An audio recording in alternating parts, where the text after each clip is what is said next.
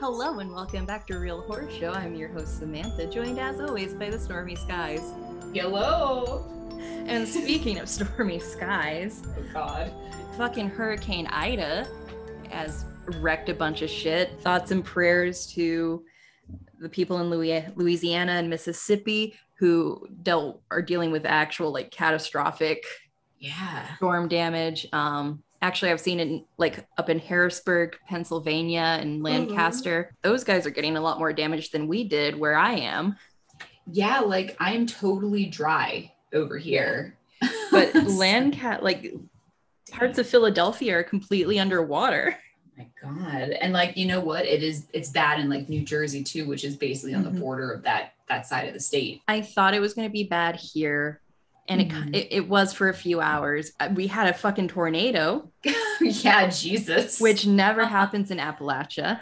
Right. Yeah. So that was spooky. I am glad that I put the caption on my Instagram photo, not my picture, I'm safe, because it didn't occur to me that that's a white car. It could have very well just have been my picture immediately following my cheeky post of tornado touchdown, confirmed, let's fucking go. And then the next one is someone in a car with a tornado directly in front of them. Right. It's like, Sam, you're too close to that tornado.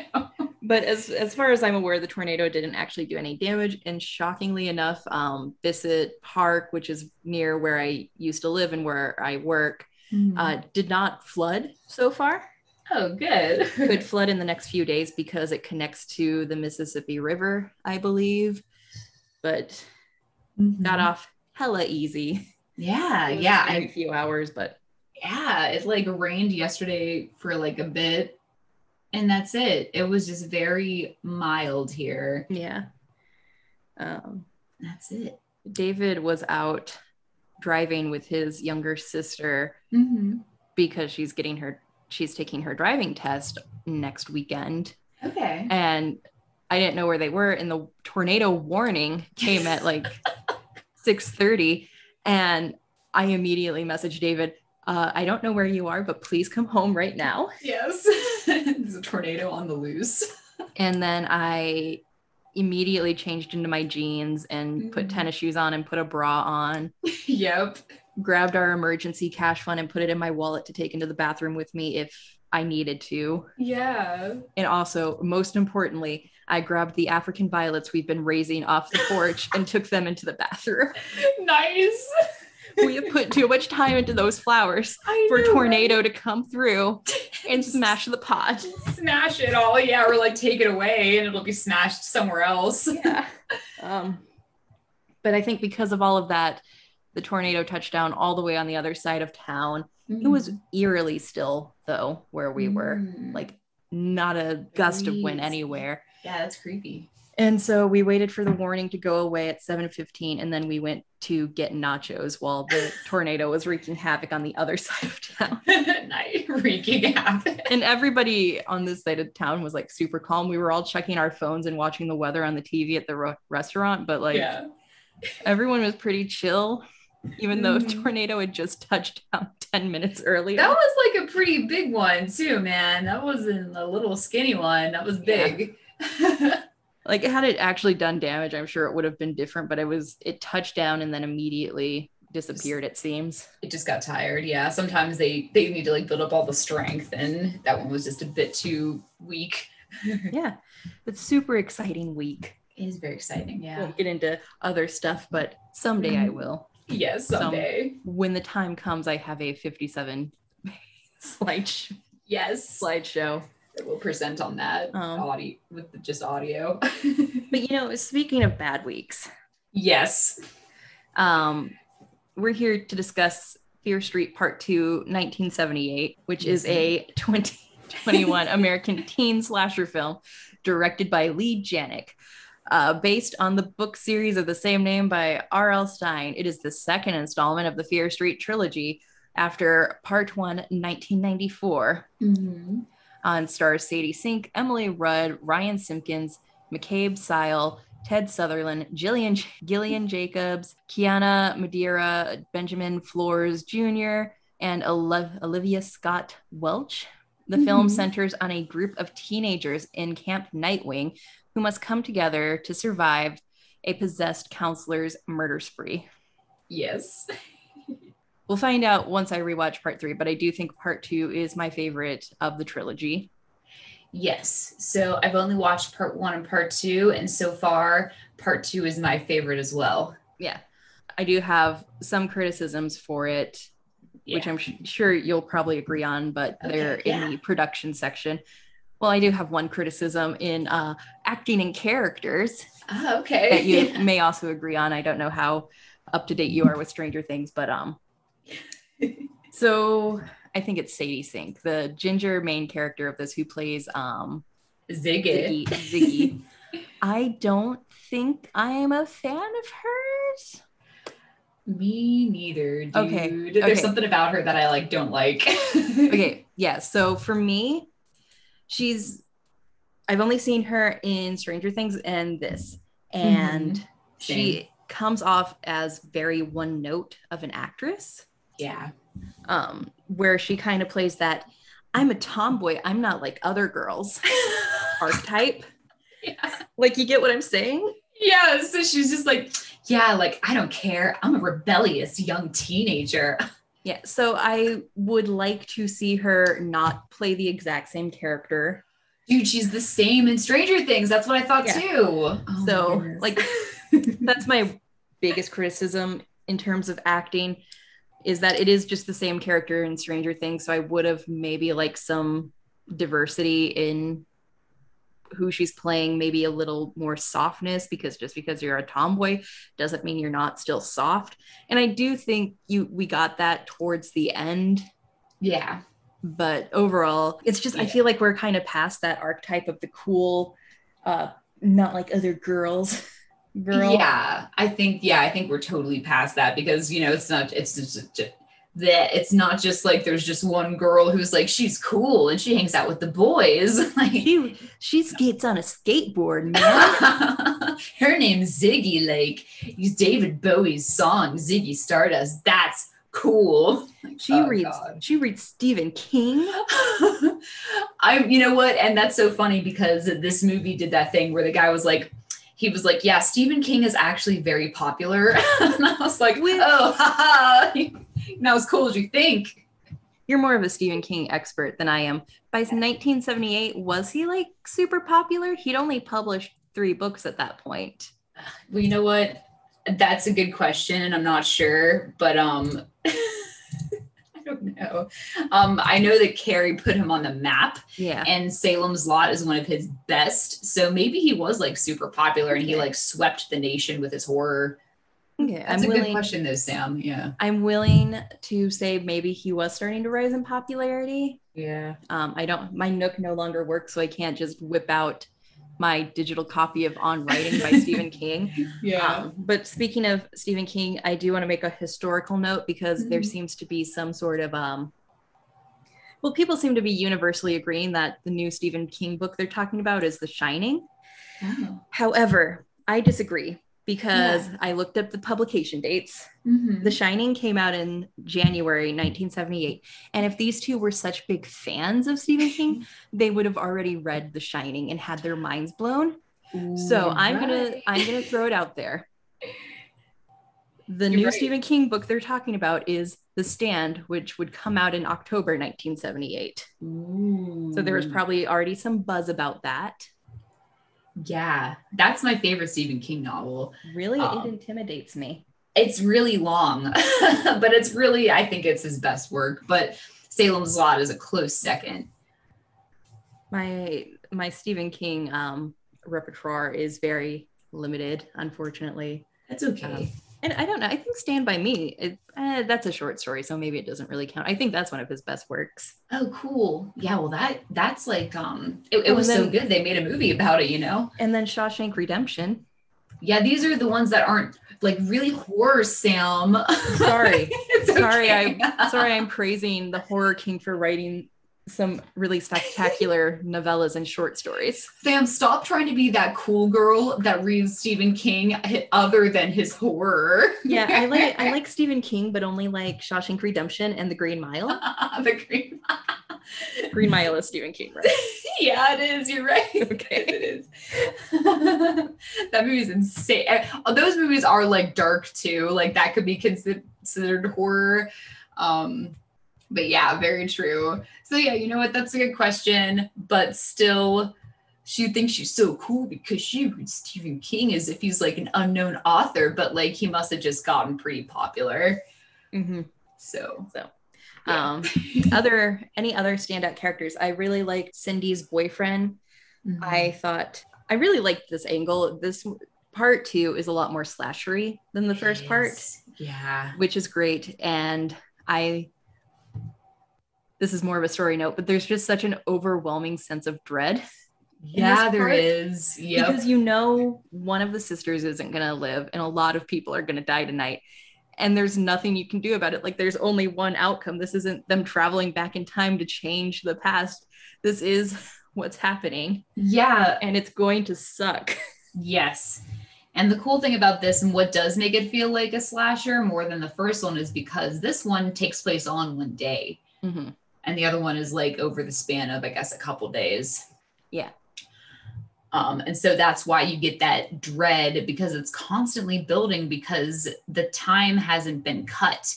It's still, I guess, chronological order of events. I enjoyed her boyfriend too, Tommy, I think his name was, the guy that ended up being the crazy slasher killer. Which was such a little bit of a heartbreaker because he was a nice guy. And then against his will, I know, he became the Axeman. Yeah, and you know what? He was like a cute guy, and I did like him a lot. And I really dug him as the slasher killer. I thought he was so cool looking, and so I was definitely very. Once he gets the burlap sack over his face, a very nice homage to Friday the 13th Part 2. Part 2, yes, which is probably my favorite version of Jason. Yeah, cool. Because it's before the hockey mask and which I think burlap sack Jason's a little scarier. It is scary because it's a bit more, it's like less silly in a way, a bit more raw. So yeah, burlap sack Jason is pretty cool with like the one eye hole. And when we saw the Axeman in the first part, and this was not the backstory I pictured for him. Yeah, me neither. I was picturing under the burlap sack he was an older guy, maybe. Yeah, or even deformed because that's what we're used to thinking of when we see someone in a mask. But he's just cute. Then we have Ziggy's sister Cindy, who she kind of annoyed me, but she was a fine she was a fine fake out final girl. Yeah, she was, and I actually did enjoy that fake out because I really did think it was definitely her that was the one survivor. Oh, did you? I did, but she totally died. And I was like, I didn't know Ziggy's name was anything other than Ziggy because I was like, you know what? Who the fuck knows that the parents were like into that shit? Right. See, I was on the fence for most of the movie. I figured it would probably be a twist like that where it's actually Ziggy that survives. And her real name is something else. But really at the last 5 minutes we spend with them, when Cindy's being fucking hacked in the chest repeatedly by an axe. Yeah, Jesus. And Ziggy's bleeding out from multiple stab wounds. I was like, I don't fucking know which one of these sisters is gonna make it. Yeah, it's like how are either of them going to survive this?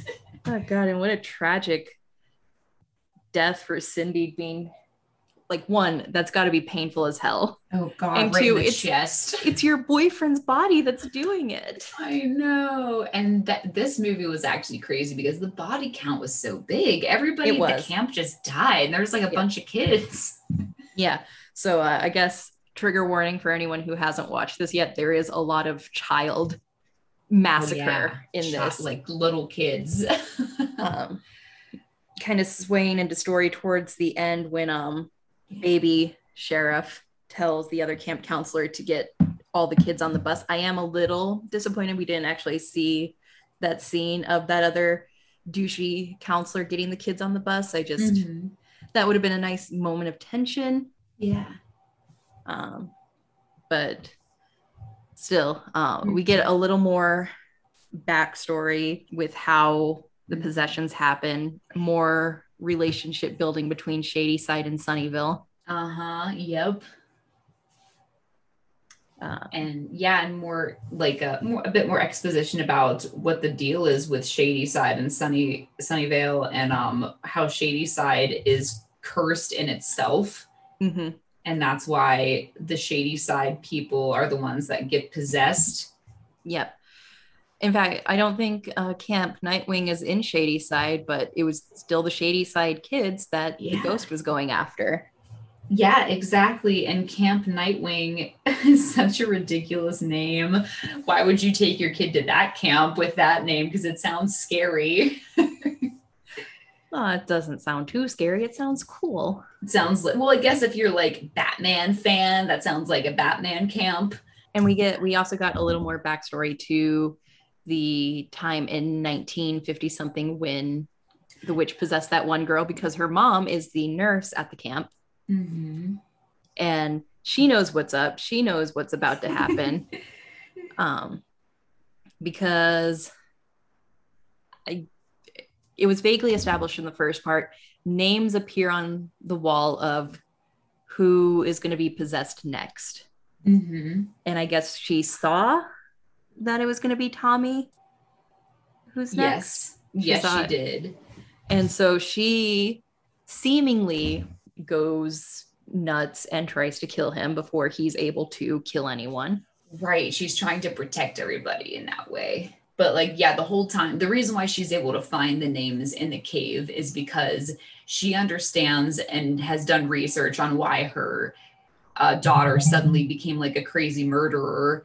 And she found out about the witch, and she ended up finding the cave, which is directly below the camp, which is where the witch like hangs out, I guess. It's just like this witchy cave, and that's where the names are. So she like has been dealing with this for many years, and she's done all this because the legend says that you need to connect the witch's hand with the rest of her body. And she found I think they said she found the body, but she never found the hand, or vice versa. Yeah.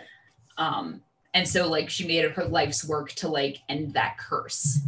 Yep. Yeah. So after the nurse, that all happens with the nurse. Cindy's like, she had to be on drugs for this to happen. Let's find out what went wrong. And they find her diary, which says that Fear made a deal with the devil by cutting off her hand on Satan's stone, thereby earning eternal life. And then they also find a map in the diary leading to her house. Yep. And then they find the house and find that Nurse Lane has been digging up some graves. Sorry, reviewing off Wikipedia. No, that's fine. Yeah. Digging up graves, and then and this is where they find the wall carved with names of all the Shadyside killers, and Tommy's name is included.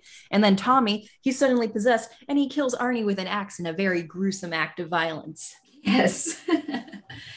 And then he is just basically unstoppable from there. He's one of those killers that is like super quick about it. So he like runs in, hits you one time with the axe, and then you die, and then he runs out and goes to the next cabin. Totally crazy, totally deadly killer. It doesn't like, beat around the bush or mess around or like try to like, torture you. It's just boom. Boom, you're dead. Yes. And meanwhile, while all this is starting to go down, Ziggy and Baby Sheriff are bonding and flirting and making out. Yeah. Greenhouse type thing, which I love Stephen King. I would say, though, it is a bit of a red flag if you're bonding with your future boyfriend or girlfriend or date mate over your love of Stephen King, just like it's a red flag if you guys bond over your love of the Smiths. Yeah. Like problematic. Like Stephen King is a problematic king. Well, in that era, he was though, Oh, for sure. This was Stephen King still doing coke every hour on the hour. Yeah, this is Stephen King where he's like on a bender for months, and then he's like, I don't remember writing Cujo. So that's where we're at. And all the while, the little campers are running around doing like this weird game where it's like capture the flag, but it's taking like all day to capture the flag. So that's like the subplot that's happening. So that's giving you some extra like collateral damage. That's why all these kids are getting like mowed down because they're just all running around. The one girl can't we do get a nice classic 70s sex romp. Yes, we do. With like a partially nude woman. Yep. And then she gets killed while partially nude. Of course. The way God intended. Yeah. Wait until marriage, kids. Yeah, kids, because you know that, like in Mean Girls, if you have sex, you'll die. What? Aww. That's Shadow. Aww. He's saying, it's time for me to eat at 8 o'clock and it's 7:18. Oh, hush. Aww. Anyway. I want a cat. You want a cute cat. Sorry, he just won't stop now because I'm ignoring him. Anyway, let's keep talking about what happens. Okay, so the cave that Cindy and sorry. Cave that Cindy and what's her face? The cool blonde girl. Alice, what a cool name too. Yeah. The cave collapses, which luckily keeps them safe from the Axeman, but really fucks their lives in other ways when Alice breaks her fucking leg and it goes through the skin. Dude, she breaks her fucking leg and then later she's like, yep, I'm fine just limping around because you fixed it. Like, no, dude, you would be in so much pain that you would vomit. It went through the skin, Alice. That's not a walk it off injury. And she's like, well, yeah, I know you had 2 Tylenol, but still, dude, like, no, you would be in unbearable agony. I know. I'll pass it off as adrenaline. Right, yeah, I guess. That's fine. Like, for all we know, they jacked her up on a bunch of EpiPens, like, oh my God, in the last part. I still have a problem with that. But no, Cindy's a really cool character, and they do eventually find an exit out of the caves just as the mayhem is ensuing in the camp. It's coming towards an end. Yeah. And Cindy climbs out through a hole in, I think, the bathroom. It's random because the outhouse toilet is like underneath, like right inside the toilet. If you look in the toilet, it's the cave down there. So like that's kind of random. Nobody noticed that, I guess. Yeah. But another fairly horrifying scene where the Axeman is coming after Ziggy, but Ziggy manages to escape from him that time, but one of their camp counselor friends just gets his head fucking chopped off. Yeah. And it falls down in the cave, which is traumatizing. Scary. It is, Jesus.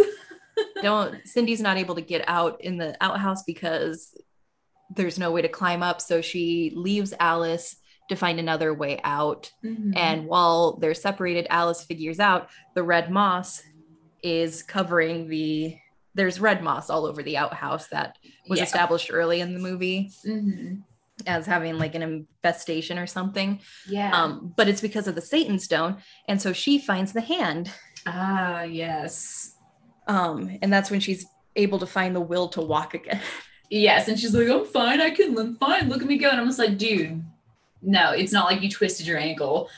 Like, I respect you, but please sit down. You have a compound fracture of like your femur. You may have to cut off your leg, ma'am. You literally will not be able to walk for 9 months. Anyway. I mean, she doesn't have to worry about that, but no, she does not. But finally Cindy finds a way out through the mess hall, but it's screwed shut, and Ziggy is hiding out in there, but the Axeman finds her, and then we have this great empowering moment of Cindy busting down the fucking grate. And well, it would have been a cool moment, but I'll complain about it when we get to production. Ziggy hits the stereo, so it starts blasting Carry On My Wayward Son by Kansas. Yes, ma'am. Okay. I can't remember. I always get Kansas mixed up with another band. Well, there's Kansas, Chicago, a lot of different states and cities. Yeah. But that starts blasting, and it deafens the guy. He can't hear her move around now. Of course. And then right before he's about to kill Ziggy, Cindy comes up and stabs him a few times, and he's out for the count. And so far, it's fine. It's fine. It stressed me out for a while because I kept waiting for him to come back to life, but there was a good 10 minutes where he didn't. Mm-hmm. And so Alice was able to catch up to them, hobbling on her compound fracture. Compound fractured leg. And they go through the diary, figure it out. This is when Ziggy touches the bones, making her a target. Yeah. They find where Sarah Fier's body is allegedly buried. Mm-hmm. Yep. But then I don't know. I don't want to accidentally spoil anything. But meanwhile, down in the death cave, all the blood from the victims is pooling together, and all the ghosts of the past serial killers come to life in a really cool little sequence. Yeah. The cave. It has this heart that's kind of makes it alive, it's an organ, and they grow out of that. It's so crazy. I really liked that sequence. I thought it looked really cool. That might have been one of my favorite things to watch too, because it did look great. So yeah. And it shows us where they come from. Yeah, it does, right? Because you're just where they come out of nowhere, they pop out of the ground, and if they come from that main heart area. It's awesome. And then the Axeman comes back to life. Yep. At long last. After, and I knew it was coming because Alice gave this really heartwarming speech about how she's ready to make this sacrifice. She's not going to wait around. She's coming with them. And then he fucking chops her arm off and kills her. Oh my God. Then we get our final sequence where they're running through the rain to where her body's buried. They dig it up, but there's no body there. Yes. Which is why in 1994, returning all the bones didn't work, I think. Yeah, some weird business where it's just not quite there. Yeah, that things aren't what they seem. Yeah. And we get the final standoff moment where these two girls know they're about to die. So Cindy starts fighting for their lives to let Ziggy run. Yeah. But Ziggy doesn't make it very far before she's stabbed. And then they're both brutally murdered until Baby Sheriff comes and performs CPR on Ziggy, bringing her back to life. I don't know how that did the trick. I don't know if CPR works on I don't think it and does. bleeding out. In fact, I think you're right. I think it makes might it worse, be right? worse because you're pushing it out. You're pumping the heart. Let me ask my nurse. Yeah, I can ask Luke real quick. Do you want me to ask him right now? Yeah, let's get some differing medical opinions in the chat. Okay. Luca?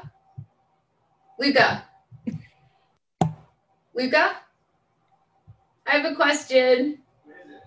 Can you come here real quick? Okay, sorry. It's fine. Okay. So in this movie we watched, there is a character who is stabbed in the chest a lot of times, and we think that she dies. However, CPR is performed on her and she lives. Oh. Is that actually possible? How many times was she stabbed? A lot. I thought she was going to die because she was bleeding out of her chest. Usually when you CPR somebody, it would just shoot Make all it the worse. blood out of the side wounds. Sam, okay, we're right. Thank you. I thought that was bullshit. Because you're pushing down on the heart. The point of it is to get the blood flowing again, right? I feel like movie, whenever you shoot a movie, don't you have one ambulance EMT person? Can't you just go ask them hey, is this really how it is? And they'd be like, no. Yeah, I feel like in that case, wouldn't you? He didn't have.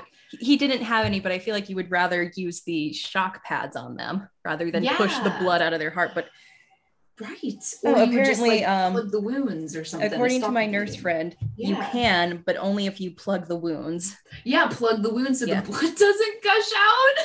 Yeah.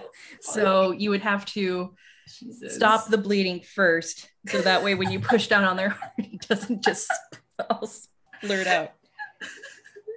Like I know there's a lot of steps to take to make sure she would survive, and they didn't take any of them, and yet she's still. That's why I thought she was totally gonna die. So I guess the answer is yes, but it probably won't work out. Yeah, it just probably won't. She was just stabbed so many times, like basically right in the heart. Like one of them got her heart, you know. Definitely. So probably if it's maybe one stab wound, you're fine. But if it's 12, not recommended. Yeah, that was a lot. You're doing your best, but it probably won't work. Yeah, you're doing your best, but you're actually just making her die faster. Yeah.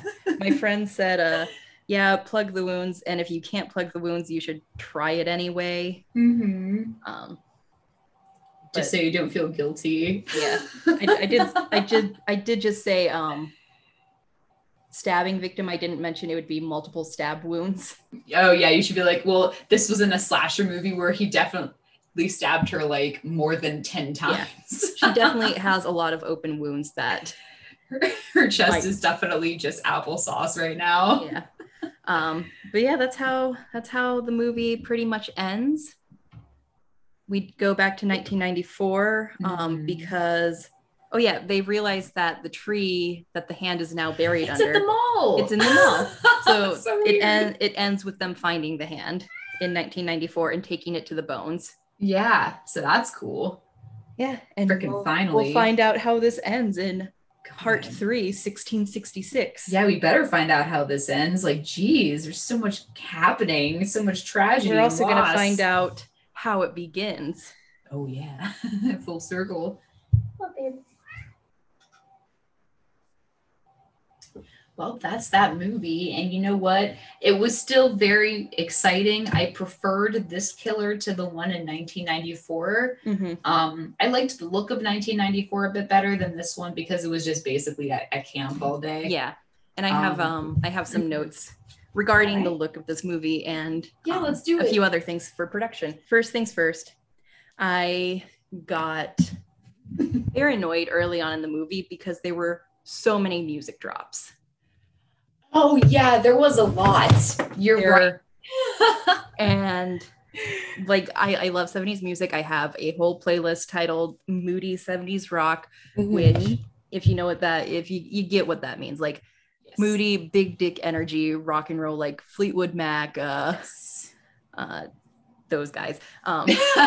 Everyone liked them and them as well. Yes, absolutely. That kind of vibe. Mm-hmm. But it kind of took me out of the setting of the movie, even though that was the opposite of what they were trying to do with all those music drops. And it might work for someone who's not into slasher movies the way that we are. Yeah. But I watch a lot of 70s slashers and they don't have that many music drops. They have a score. Yeah, they have like no music, no popular music. And for that reason, at the end, when they do the Carry On My Wayward Son drop, it didn't hit as hard because they already did that. They already played that song. They already did it early in the movie. And so I was thinking it might have worked better if they played a different Kansas song at the beginning of the movie. So the tape was queued up for Carry On. Right. But they're like, this is going to be so badass. And it was just like totally fell flat. Yeah. Like it was a great drop, but it was ruined because they did it earlier in the movie. Yeah, it was totally ruined. I just think if they hadn't done all those top 40 drops in the first 20 minutes of the movie, that moment would have been a lot more impactful, a lot more hype for me. Yeah, me too. And lastly, just in my most humble of opinions, this movie is a period piece. Yeah. And for 1978, the overall look of it felt too clean, too refined. I agree. And I think it would have felt better to me watching it and immersing myself in the world if they added like some film damage and film grain to the movie. I don't know if you've seen the prequel to Ouija.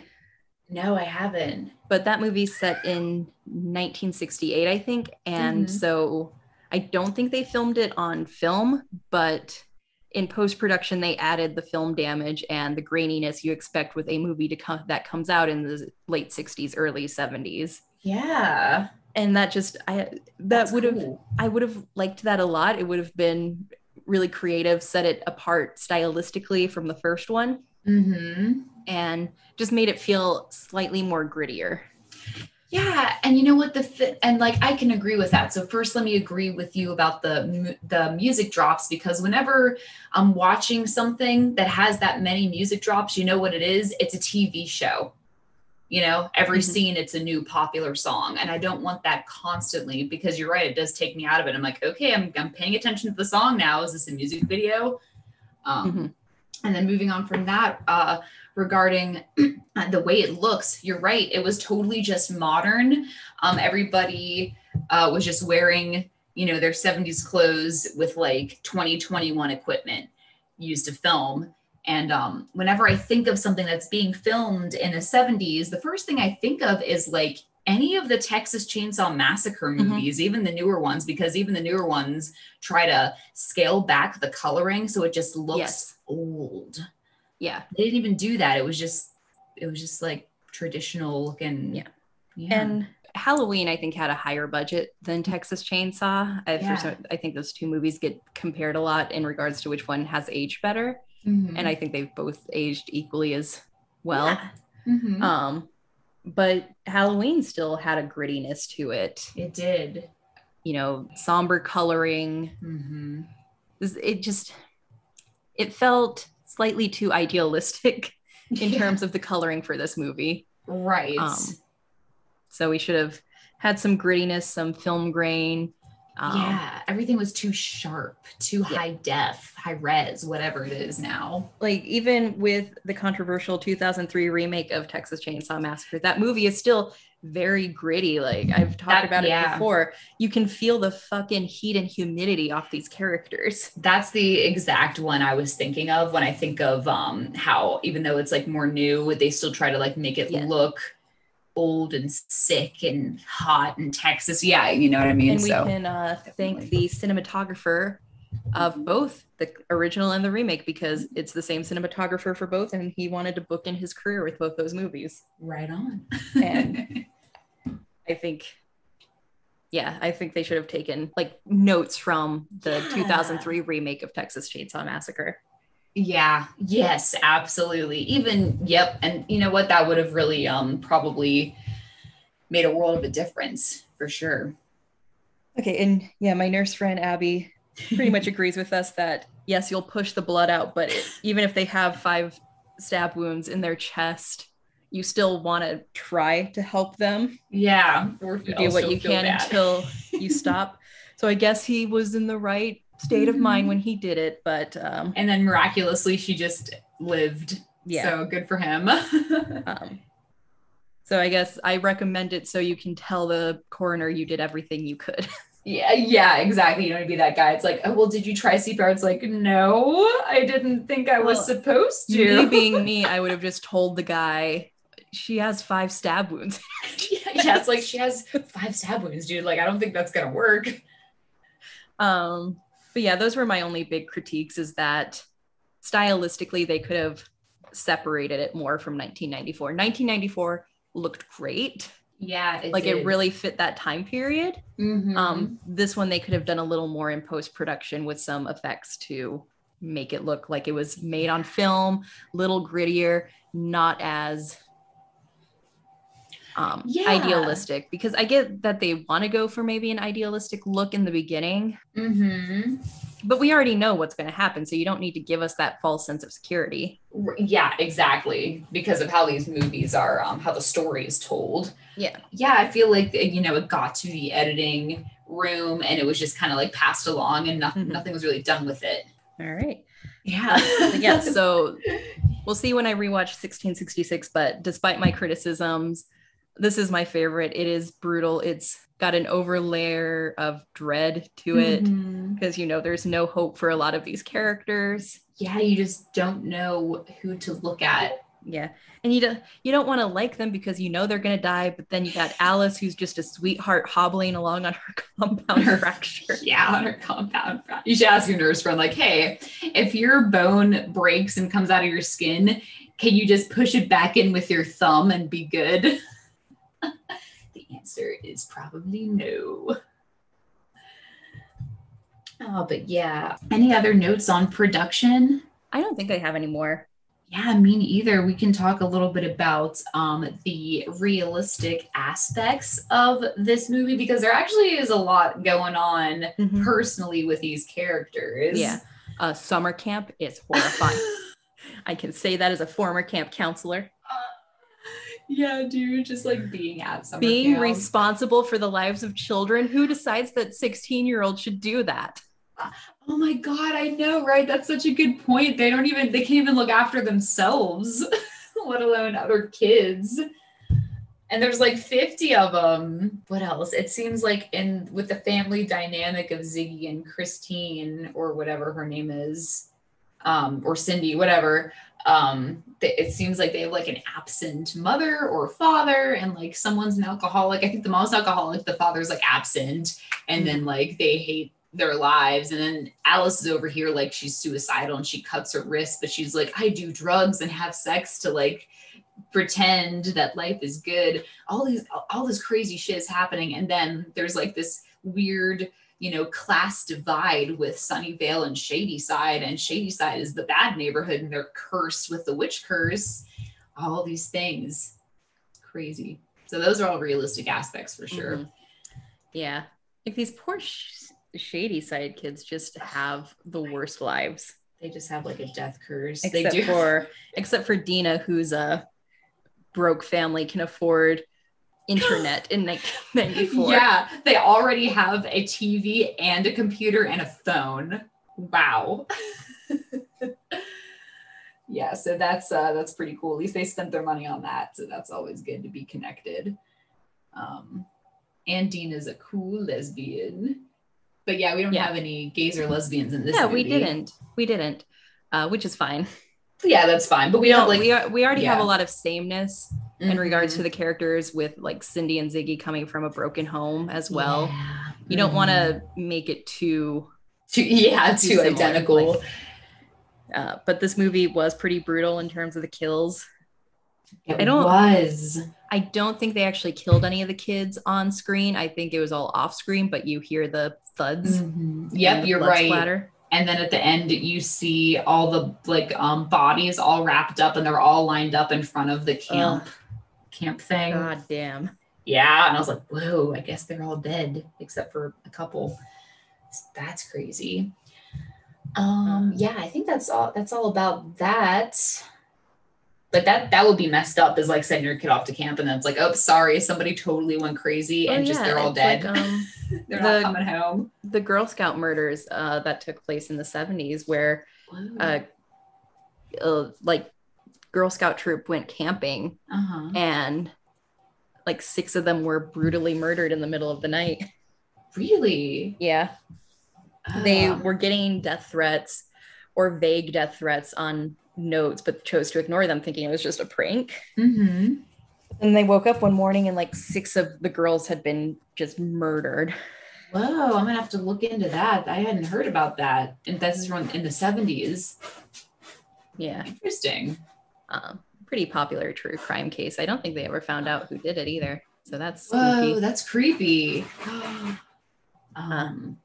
Interesting. But yeah, this movie, it fucked me up. Yeah. It was dark. Just wish the cinematography matched the grittiness of the events happening on screen. Yeah, I totally agree with that. And that would also be like the one thing I have an issue with. And also it's summer camp. So you really could have taken a lot of notes from Texas Chainsaw 2003 because it would be fucking humid and mosquitoes everywhere. And I loved being a camp counselor, but like some aspects of it really sucked, like how hot and humid it was. Yeah, how hot and humid it was. And like when you're in Texas in the middle of summer, it's like sweltering. Yeah. You can't breathe. Yeah, so A+. Yep.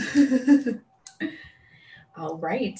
Well, we all know what's in store for us next week, and that is going to be the last installment, 1666. Yeah. We'll find out how it began and how it's going to end.